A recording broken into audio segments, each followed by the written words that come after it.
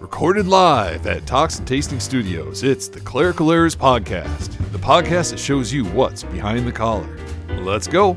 From the Talks and Tastings Studios, not the Toxic Tastings, the Talks and Tastings Studios, this is the Clerical Errors Podcast, the podcast that shows you what's behind the collar. This is Bollhagen. And this is Vicar. And Pete's here. Hey, Pete. And Berg's not here. Oh. He's in the process. He's really busy right now, but he really is chomping at the bit to be a part of the show again. So, nice. So before too long, he will be on with us again. So, Vicar, how you doing? I'm doing quite well. We're squeezing a recording before a meeting tonight. Yep, but we should just about have enough time. So, and how you doing, Pete?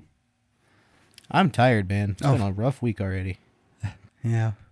So, Vicar, last episode we did like a little sermon discussion. We did. It was like a diagnostic live podcast. Right. Yep. Right. So I think let's start off the show by asking, how do you think that all went, and how do you feel the end result was from our discussion?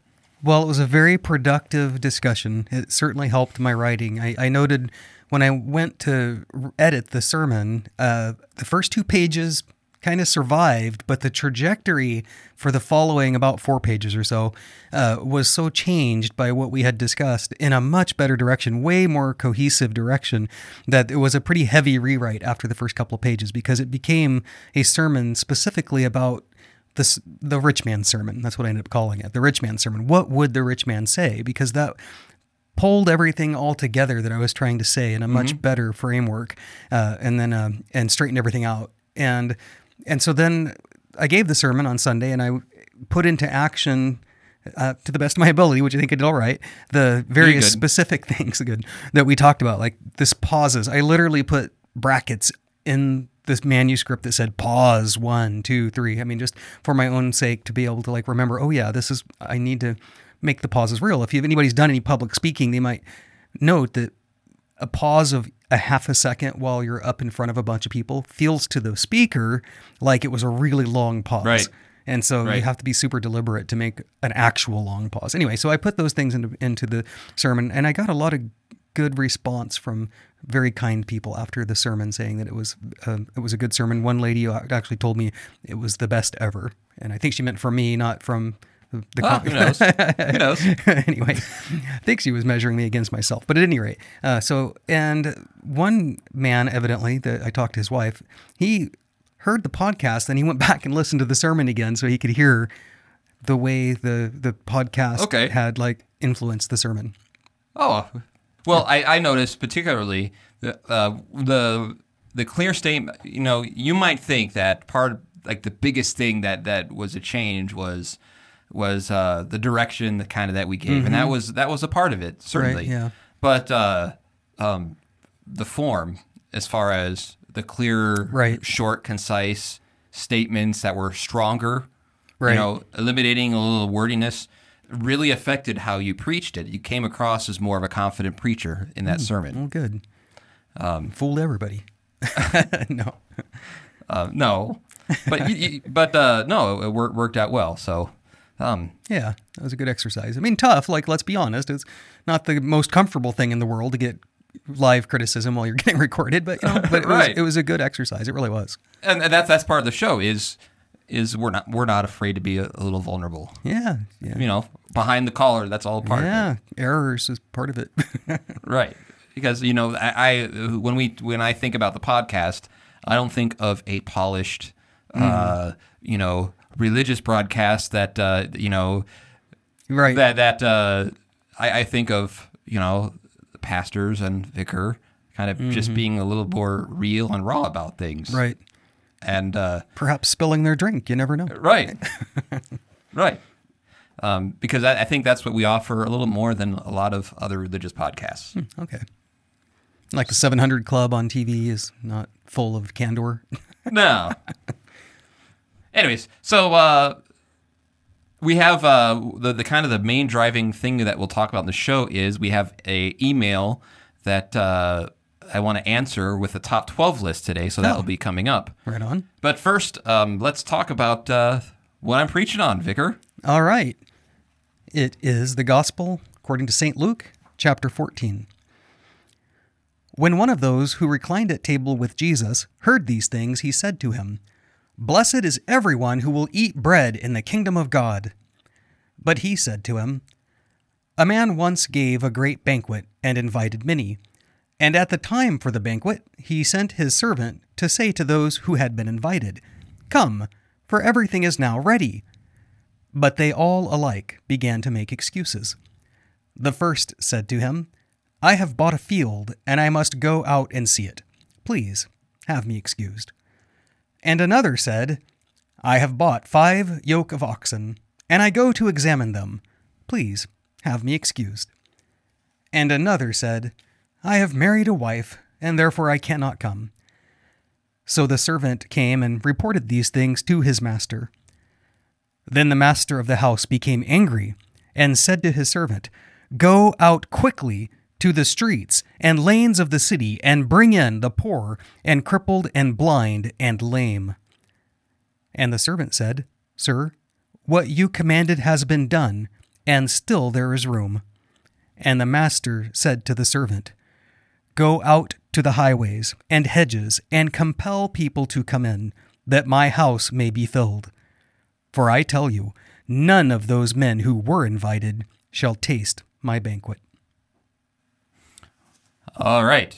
So I have lots of things to talk about with this text. Yeah. All right.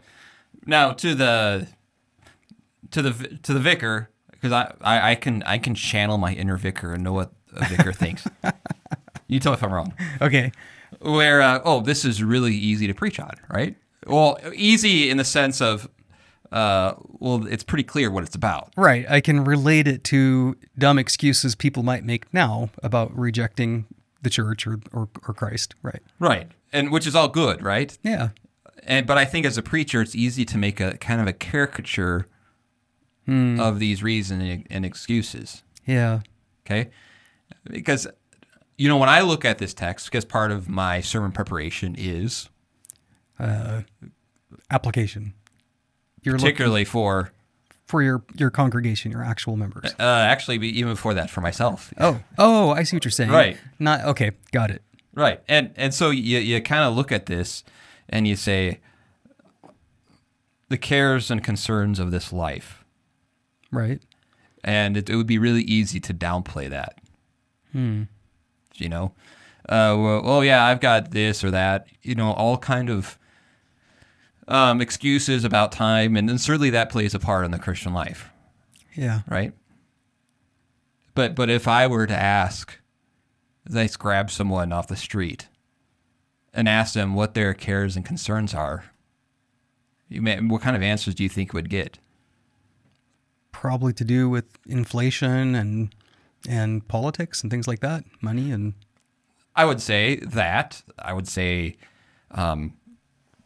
culture wars. I would say family struggles. Like it seems to me that as time goes on, this all kind of multiplies, meaning that we talk about the cares and concerns of this world. With each passing decade, it seems like we just pile more and more on it. Mm-hmm. Okay, I'm going to give a silly example. Okay. All right? Yeah. I had a weird conversation with my wife the other day. Okay? Okay. Okay. And I had an interesting, weird discussion with her about, I was thinking about this kind of aspect of the text, right? The cares and concerns and life and all that, right? And I thought to myself, if someone has just below average intelligence, okay? Yeah. Because we all have different gifts, right? Definitely. Just someone who's just isn't, just by chance, just not as bright. Okay, they're not an academic. They're not... Right. Right. Right. It's a really hard world for them. I mean, for people, and that's... I think in our culture, we have something of a meritocracy that awards like higher IQ. I think that's true. Right. But it is times 12 compared to like 100 years ago. Right. I think so. The information age. The information, yeah. How things get paid, how you buy things, how you earn things, where manual labor is valued less and less. Right. And how to make in the world, you have to be so shrewd with your money, where it's going there and where it's going this, and you have to know your computer, you have to, all these things. You know, I see this with elderly folks where they just, they feel like the world has passed them by. Right.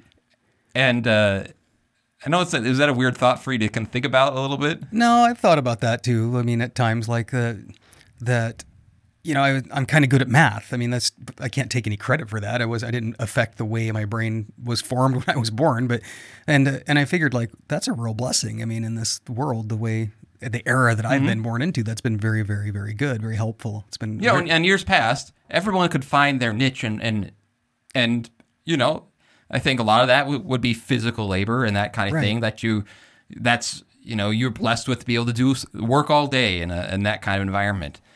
But now more and more that gets looked down on. And my point behind all of this is the fact that goes to show about the cares and concerns of this life continues to pile on. Life doesn't get any less complicated. It gets more and more complicated. And there is a detriment, I believe, to the church and to faith as this goes on. Because I think with the complexity of everyday life, there becomes less and less of people sitting back and thinking about things. There's less and less time to talk about theology. There's less time for people just to sit down and have a normal conversation by a campfire. Yeah. Or to even disagree and be able to talk about it in a calm manner out of love. Like, as life gets more complicated and the cares and concerns of this life kind of go more and more, because I think we're in a sense getting smarter and smarter in some ways, and we're paying for it by not being as smart on other things. I read just maybe yesterday that we are now in a world where we have more and more information, but less and less thinking. And I thought that was kind of a good way to put it. I mean, you think of the way you can have your smartphone out looking at headlines, and they call it doom scrolling. I don't know if you heard of that, but a person just can get into like the cycle of just seeing all these alarming headlines and then just swiping past them and trying to know everything that's going on, and all these outrage, the culture war you mentioned earlier, and so all these outrageous headlines, but you're not really gaining on anything. You're just wasting time in a way. Our world is designed right now to make the cares and concerns of this life more and more complicated. Okay. Well, how do I know that? Well, what's one of the easy things that we would take for granted? Well, what is a man and what is a woman? That's very simple, right? Right. Well, what a dumb question. Right.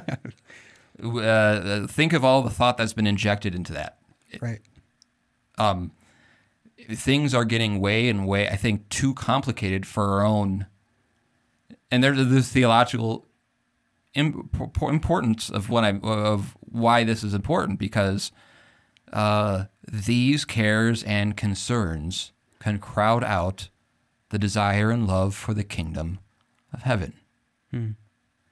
Because this is another way I could tell that this is happening, is it's when you look at this text, it's really easy to make a caricature of it. Oh, I have work to do, or I have to do this, or I have to take care of the animals, or, I have to get married. The examples that Jesus gives are so simple. I hear that and I think, what a nice life that is. So simple. What if you update the oxen to a truck, as maybe a field worker that is now a vicar did one time when he preached on this very topic?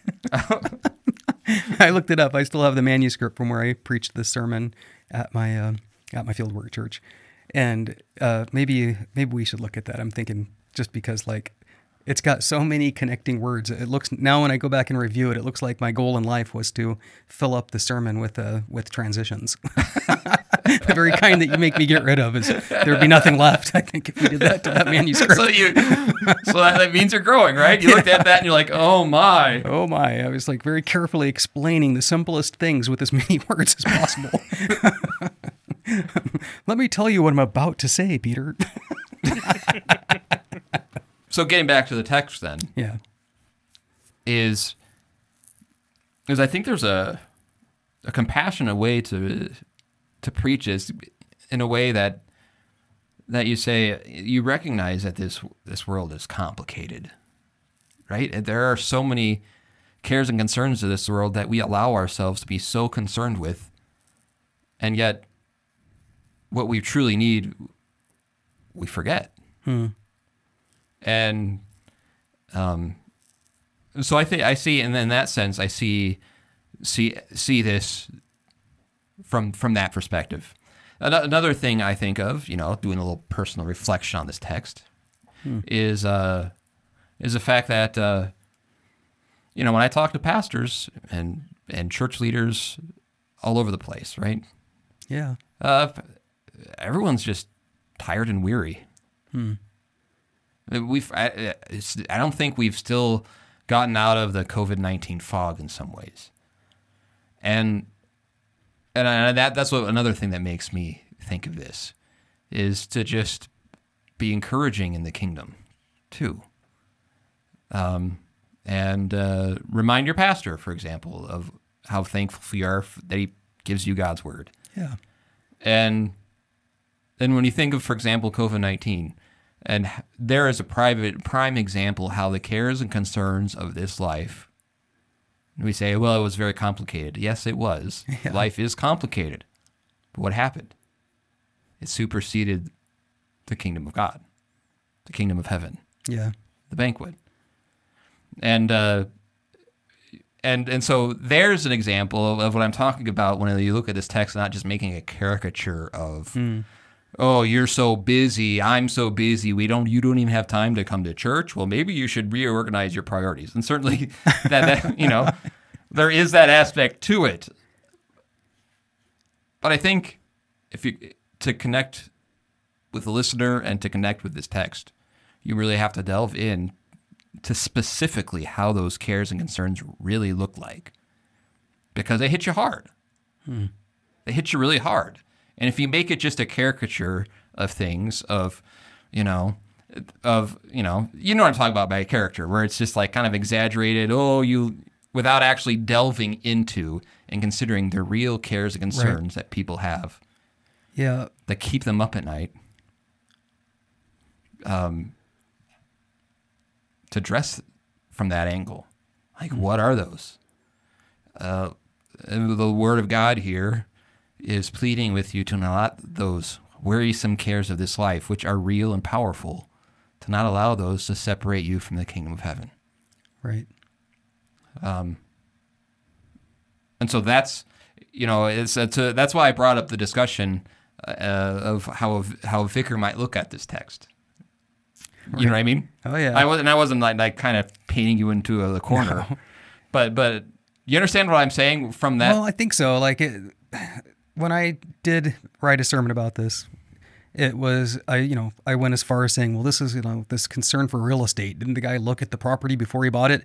And so I stayed at that level, I'll say, instead of maybe thinking it the way you are, well, what is somebody in the congregation really dealing with it? Is there really somebody in the congregation that on account of buying a piece of real estate, does that apply to anybody? I mean, but I didn't get there. I kept, maybe it was a caricature. I kept it at the level of 1, 2, 3 real estate equipment relationship or something like that. Like the 3 examples of the people that, We're living at an extremely confusing and anxious time. Yeah. And that should help inform how are you going to apply this text to the lives of the people. Right. All right. So, moving on. By the way, you have a beverage there. I do. We've talked too long. You haven't opened it yet. Is the mountain still blue? Yeah, I think it's going to be okay. It's still blue. My Coors Light, cold as the Rockies. So that's what I have with me. And I've got my sparkling Pellegrino. Blood orange and black raspberry. I should be well prepared for our meeting later after. Not that Coors Light can do much to me or anybody. So I'd like to move on to the top 12 list, and to part of the top 12 list is an answer to a question from a listener. She is a dedicated listener. She says she's listened to every one of our episodes. Wow. And she uses it to talk to her son, which is very nice. That is nice. That's good. She laughs. She saw a recent video, Let's Go, and she just shook her head every time because she imagined Berg just wincing every time Let's Go was used at the completion rather than at the start of something. Oh, and she mentioned in the top 12 numbers, number 2 was underrated.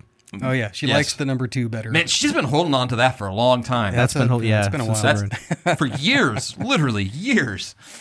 Wow. All right, but then she asks about a question about approaching someone about baptism. Yeah. Okay. I think a lot of people have gone through this. You have someone in your life that you care deeply about, and you want to have a talk about having a baby baptized, right. Whether it's a grandchild or a step-grandchild or niece or nephew or just a neighbor that you're close to. Yeah. And so to answer that question, I have 12 on my top 12 list of things to think about when trying to talk to someone about having a child, an infant child, particularly baptized. Oh, okay. Peter, play the intro. Enough nonsense. It's time for Bollhagen's Top 12. All right, you're getting it, Vicar. It's about time. You only Yeah, got I a couple know. months left.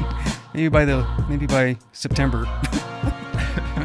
All right, so Number 12. So number 12 is a question. When we're dealing with this kind of situation of you have someone in your life who you like to talk to being baptized, their infant child, right? Yeah. The first place I think would be to start is there any kind of church home that they already have? Yeah. That's always a good place to start. Because that'll change how the discussion goes, because they may be at maybe a part of a church that doesn't baptize infants at all, and that changes the discussion a little bit.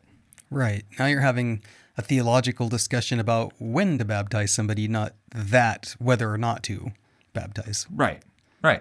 And also with that aspect of it, when you baptize a child, you're baptizing them into a church as well. Yeah.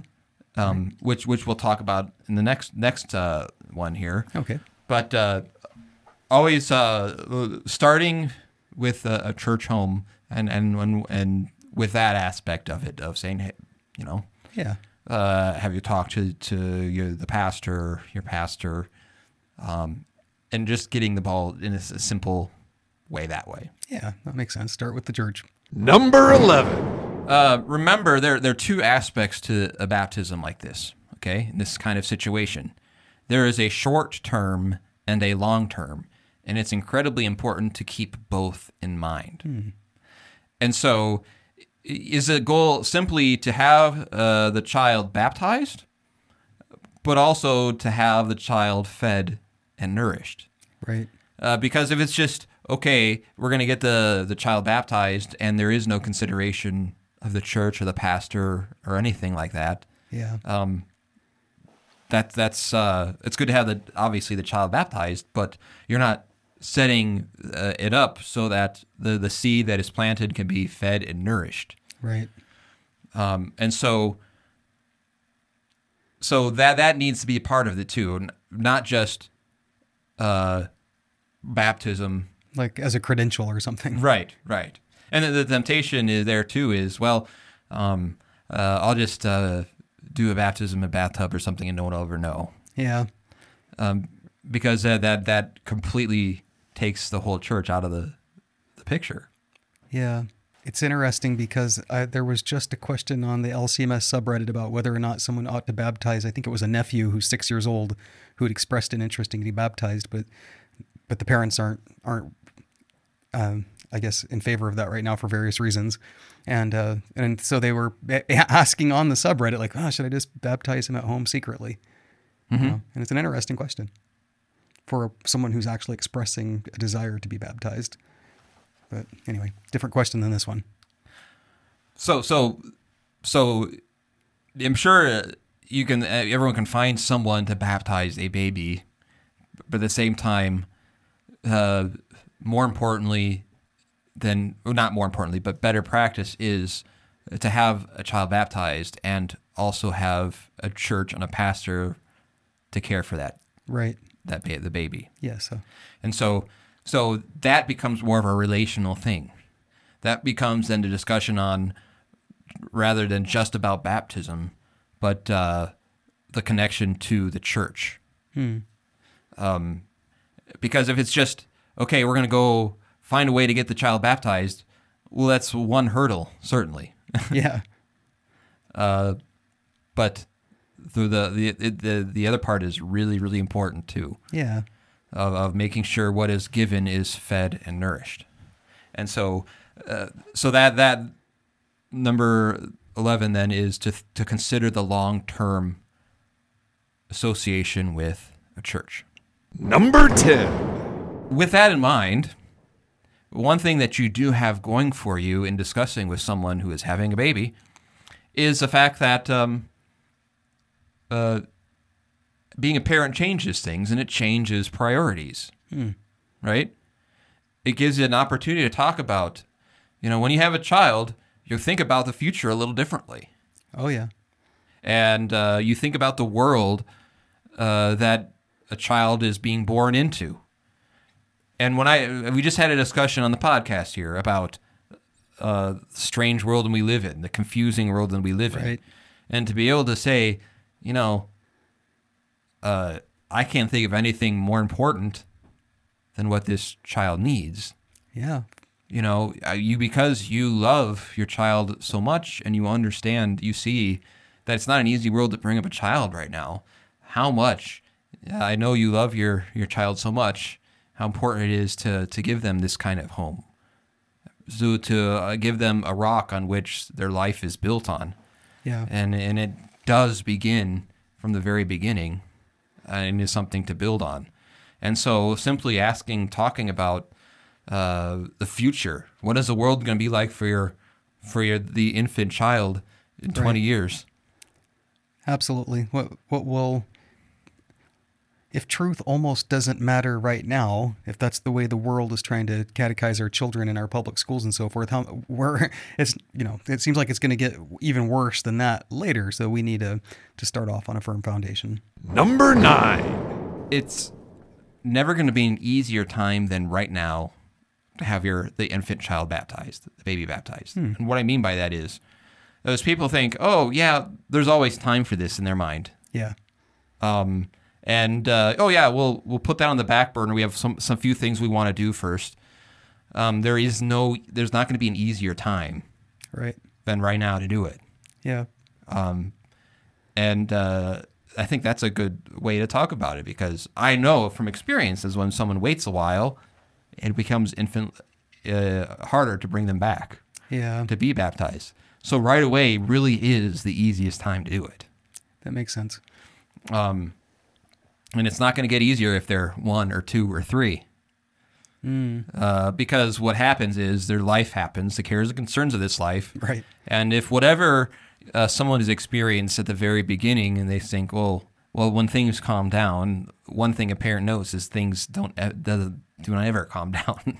Yeah, and when they calm down, is you're an empty nest 25 years later, and it's too late, or seemingly too late. Right. So simply saying, this is the easiest time to do it. Right. It's right now. So let's just get it done. Yep. Number 8. Another thing that you might have going for you is this, is parents have higher aspirations for their children than they actually have for themselves. Meaning, for example, when we think of children eating their vegetables, right? Parents will make sure, I want to make sure you eat all your vegetables so you're healthy. Yeah. They're more concerned about whether their child eats vegetables way more than they're concerned whether they eat vegetables or not. We would have candy in the house, of course, and eat it when the children were not looking. And there's something to having a new child in your life where there's two things that happen. A parent says, well, I wanted to raise my kid in a lot of ways that were very beneficial to me. And I want to help my child with my expertise to avoid some of the things and the mistakes that I've made from the beginning.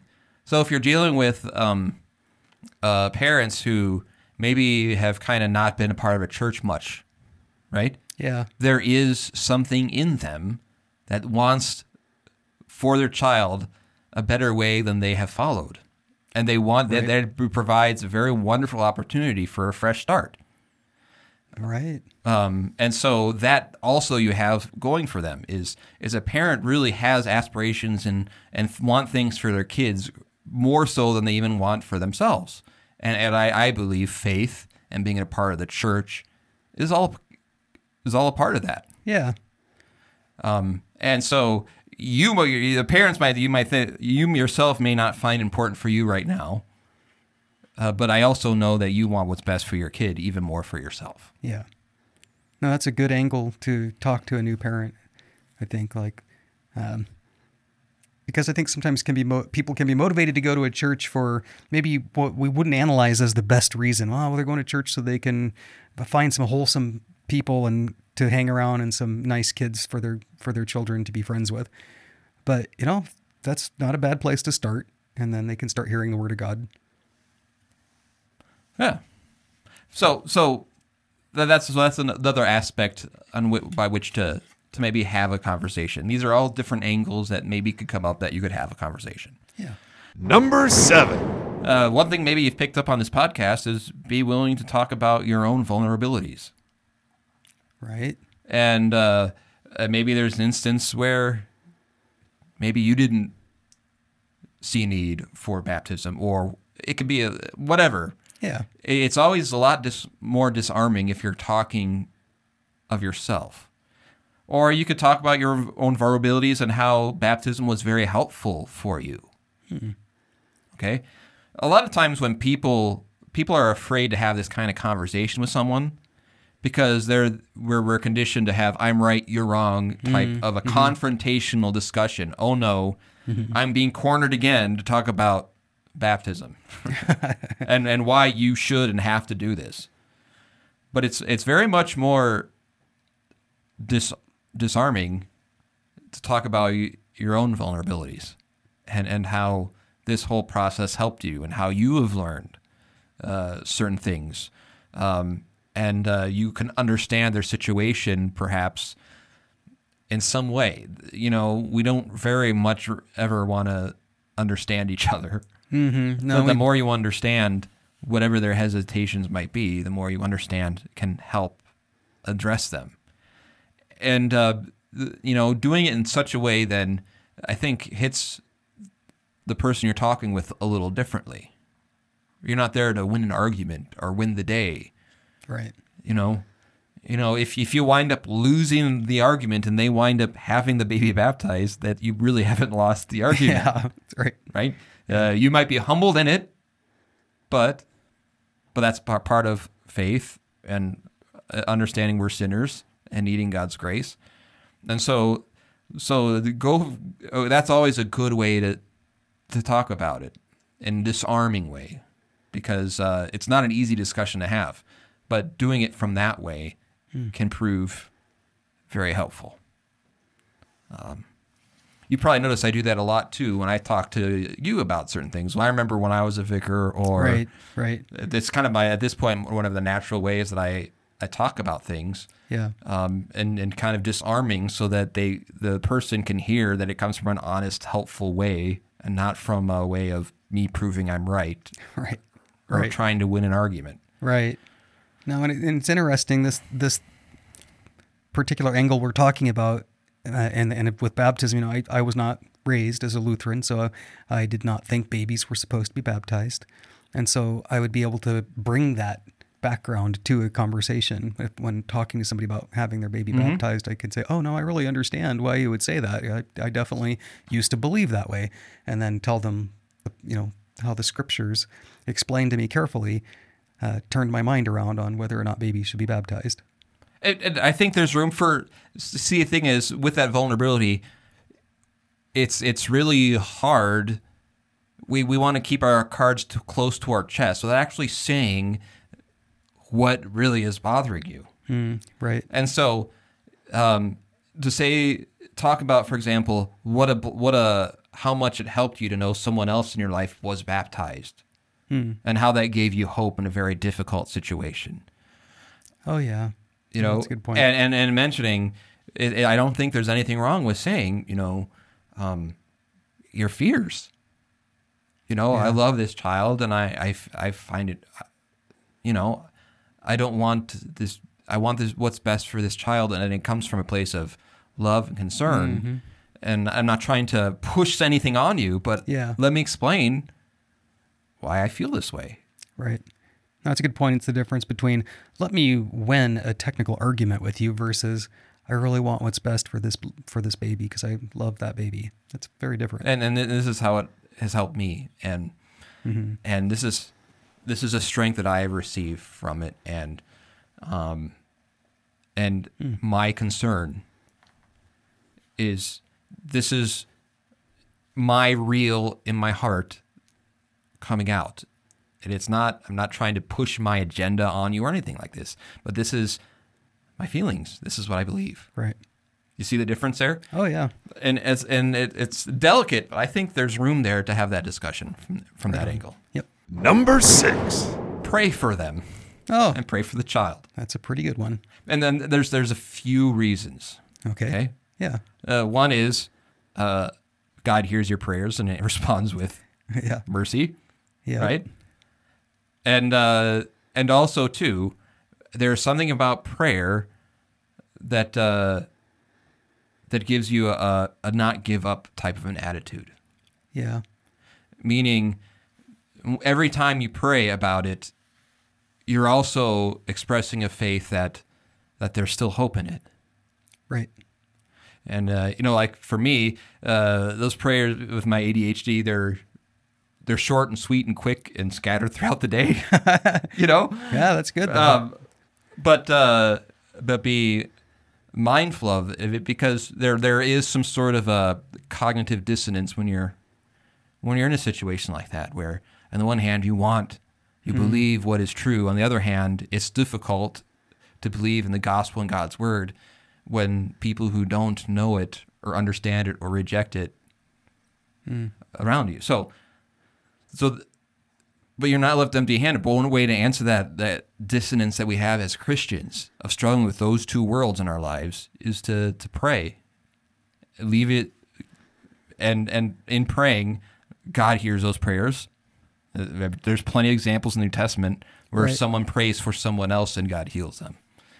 Where they go to Jesus, my daughter, my servant, my mother, my friend. Our friend, we're lowering through the mat. He sees their faith and says, son, your sins are forgiven. So that's the first reason. The second reason is it doesn't put it on the back burner in your own care for that child as well. Yeah. In your prayers, as you pray for them, it means you're not giving up on it and you're saying, oh, well, it'll never happen. It's a continual process and a continual, I'm not letting this go. I'm not giving up. Right. And so that's one thing. The same goes with when Jesus tells us to pray for enemies. Well, the first reason why you pray for enemies is because it's good for them and God hears those prayers. The second reason is God changes your own heart as you pray for the well-being for your... And I think in that way, praying for that infant child and the child that will be born and it grows, continue to do so. It keeps it from not only being... Well, God hears it, but also keeps it from you putting it on the back burner. Right. Because say you're praying for that child, it's hard to pray for that child continually and not still continue to try and do something about it in love. Mm-hmm. Number 5. This is a really big one. Okay. This is a big temptation. Okay. Don't be passive aggressive. Okay. Be aggressive then, or no, not that either. Okay. Passive aggressive meaning, well, if you had,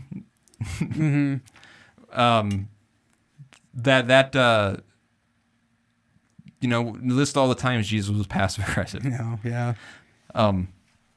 Yeah, you're not trying to give somebody a guilty conscience through passive aggressive. I mean, that's kind of the goal, I think, of passive aggressive, is to make the person feel guilty that they haven't already done something. And it makes them not want to listen to you. Yeah, then especially the younger folks. So that's always a big temptation situation of to kind of be passive aggressive about it. Don't do that. Number 4. You have to at some point see what the apprehension about baptism itself is. Yeah, that's a good point. Like, why aren't they joyfully headed towards baptism? Oh, I like that. What's going on? Right. Is it about Christianity in general? Is it about the Lutheran Church in general?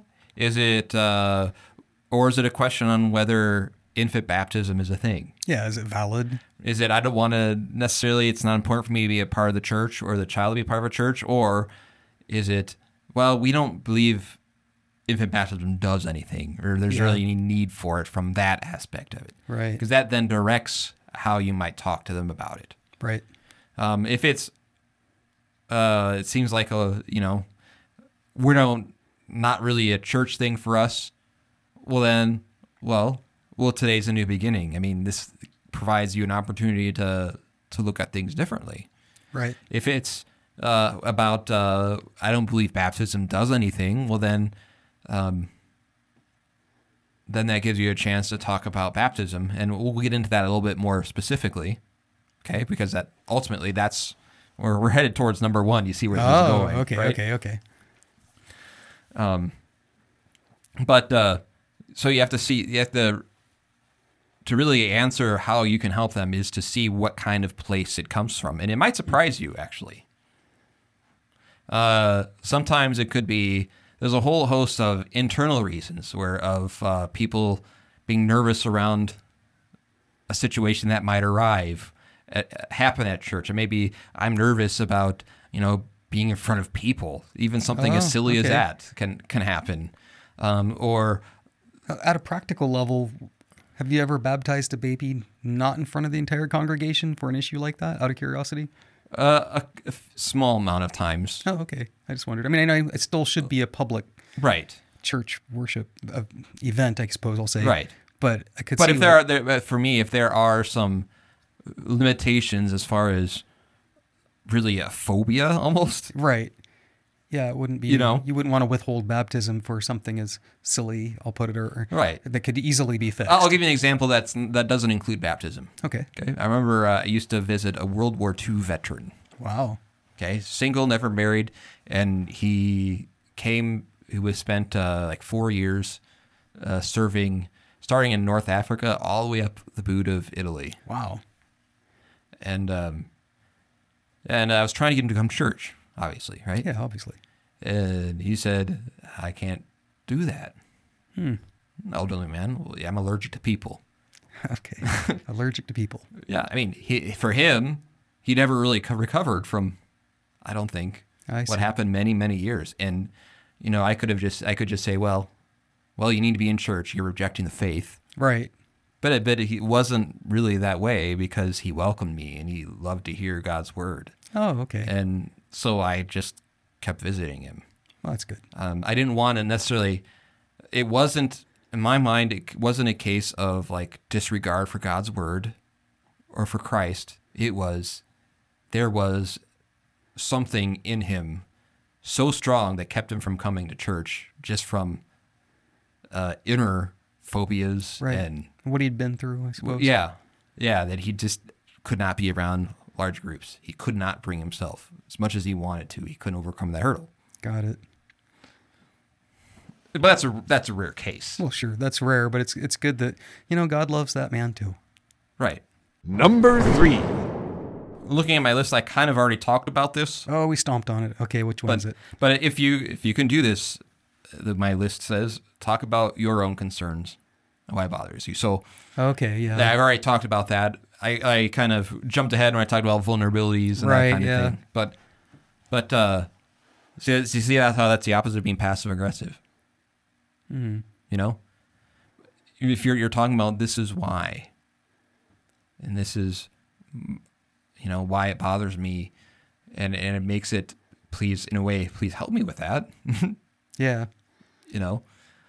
But I think being open and honest can always help. Absolutely. Number 2. Do what you can to connect them with a pastor. Right. Okay. And sometimes too, like connect them with a pastor. And is there a date? Yeah. If there's any inkling, to get a date down. Okay. So like have the pastor scheduled to visit them and then you also are at their house when the pastor visits, like that, you think? Or no, like if they say, we talked to a pastor, and we got some good information, it's always good is whenever you can to ask, or in that situation, can we get a date down? Because that's always the hardest. Right. Well, we're trying to set the date, even if it's 2 months from now. Set the date. I get it. Yeah, but the reason why having a pastor obviously connect them with is, well, then a pastor can talk about not just the baptism, but the continual growth, being a part of a church, all those things. And number 1. Know the answers of yourself of why babies are baptized. Yeah. Okay. The simple answer that the catechism kids learn is 1, they are included in all nations. Right? Jesus said, "Go and baptize, make disciples of all nations, baptizing in the name of the Father, Son, and Holy Spirit." And certainly that includes not just older folks, but everyone is included in all nations. You mean when you read that really carefully, it doesn't say except babies down there somewhere? Correct. Oh, it doesn't say that. Okay. Correct. Also, to remember, babies need what baptism offers. That's right. Right? We are born in sin. We were born selfish and sinful. Right. Right. You don't have to teach an infant child to be selfish. Nope. Absolutely not. As pure and innocent as they are, any parent knows that they come from sinners themselves, that they know. Oh, yeah. The apple doesn't fall far from the tree. And so that's another thing to talk about why we baptize babies. 3, Jesus particularly invites the little children to come to him. Jesus said, "Let the little children come to me and do not hinder them, for the kingdom of God belongs to such as these." Right. And you need faith like a little child has. And when we teach the little ones memory verses, it's fascinating to see their faith, and then to ponder how, as we got older, because we were once little kids, believe it or not, and as we got older, then the cares of this world, the complication, things get so complicated, and then sometimes we have to talk ourselves back into having faith that we had by hearing the word of God when we were small children. Right. Now we're teaching them the Apostles' Creed. Yeah. Are you excited about that? I am, yeah. I bet they can do it probably pretty fast from everything I've seen so far. They learn it fast. So there's another side of the coin then, when you're talking about, well, babies are sinners. Oh, yeah. Right? So the other side of the coin then is, yes, babies are sinners and they need what baptism offers. The other side of that is to recognize that then they also can have faith. That's right. When Jesus said, "Let the little children come to me and do not hinder them, for the kingdom of God belongs to such as these," and then added, "For I tell you, anyone who wishes to receive the kingdom of heaven does so, unless he receives it like a little child, will never enter it." Meaning that actually the infant child has the clearest expression of faith. The infant child does not sit back and count on its works. Right. An infant child receives everything by a gift. Right. Warmth, clothing, being fed, doesn't earn any of that, but born into a family. Just like in baptism, an infant child doesn't earn any of it, but they're born into a family by water and the word. Right. And so from those words of Jesus, we see that yes, not only can babies have faith, they do. Mm-hmm. And that is a blessing that you want to give a child. So I've given the listener lots of things. You see anything I'm missing here, Vicar? Yeah, I think there was something, but now it's lost. I actually think of another aspect too. Is to remember the fourth commandment: honor your father and mother. The reason why that's important is you honor and respect your father and mother because they are God's representative in the home, which says something about those placed in authority, right? Yeah. But also it says something about those with whom responsible and authority has been given too. Right. So, mother and father, you are God's representatives to your child at home. Right. And imagine if every government official remembered that in their work they're representing God. Yeah. Now, I do remember something that helped me come around to understanding that baby baptisms were good and valid. And that was when a pastor pointed out to me that the babies of the chosen people, children of Israel, were circumcised when they were 8 days old. They were not doing a good work. They weren't, they didn't agree to be circumcised so that they could be part of the chosen people. It was done as infants, as God had instructed them. And that really helped me to see that, God has always brought infants into his kingdom, as always. Yeah, because faith is not about, we talk about the complicated of the world, how complicated the world is. Yeah. Right? Well, faith is different. Yeah. You don't have to be the smartest person in the world. No. To receive what God has given. And it's not about aptitude or what you can grasp and what you can understand. An infant child understands these things. There you go. So, all right. Well, Pete, what do you think? I think that's an episode. All right. Very good. Any concluding comments there, Vicar? Maybe in the future we could look at the questions that the daycare children have given to us. Give us we're going to talk about these. So we have some actual questions by actual children. I like the one about the pictures of Jesus. Yeah, that's right here on the top of my pile. All right, so just going to give him a teaser. This is a question from an actual child. Okay, here it is. Are the pictures of Jesus and angels real on TikTok? From the mouth of babes. I don't think anybody that provided this list of questions for me is over the age of 7. I doubt they might not even be that old.